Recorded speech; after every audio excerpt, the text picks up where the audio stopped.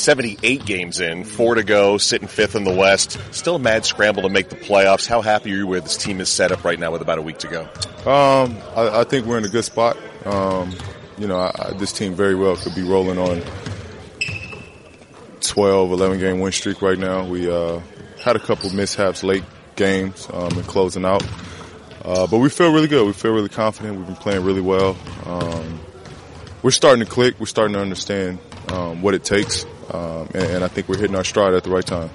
We had you in Boston a couple weeks ago, one of those tough losses. The Denver game was an overtime tough loss. That was a really good win in New Orleans on the road. What kind of worked, like you said, what kind of clicked at the end of that game that you liked? I thought we just did a great job of, getting stops when we needed to and scoring late when we needed to. I think the biggest thing we have to learn, because we've been up. Boston game, we was up late and lost it. The Denver game, we were up late and lost it. So that's the biggest thing, knowing, time and just having an awareness in those situations late in game, on just closing games out. But we're doing a great job, the rest of the game of controlling tempo, controlling everything that we can control. Again, it's the late, within the last 2 minutes where we got to clean up some stuff.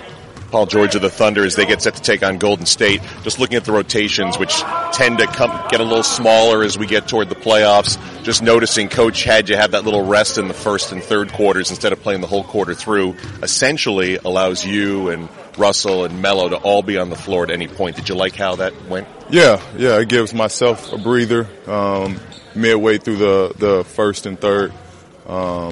And then it gives Russ a breather. The biggest thing is he wants two of us on the floor, but he wants to give us our break and our breathers as well. So it's great. It's great for me to come out. I come back in with Ray and in the first quarter. I come back with Ray in the third quarter.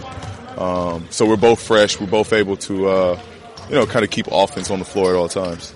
Warriors in town tonight. Obviously no Steph Curry. You guys have had some success against them. I know you didn't win the last game. What is it about them that brings out the best in you guys?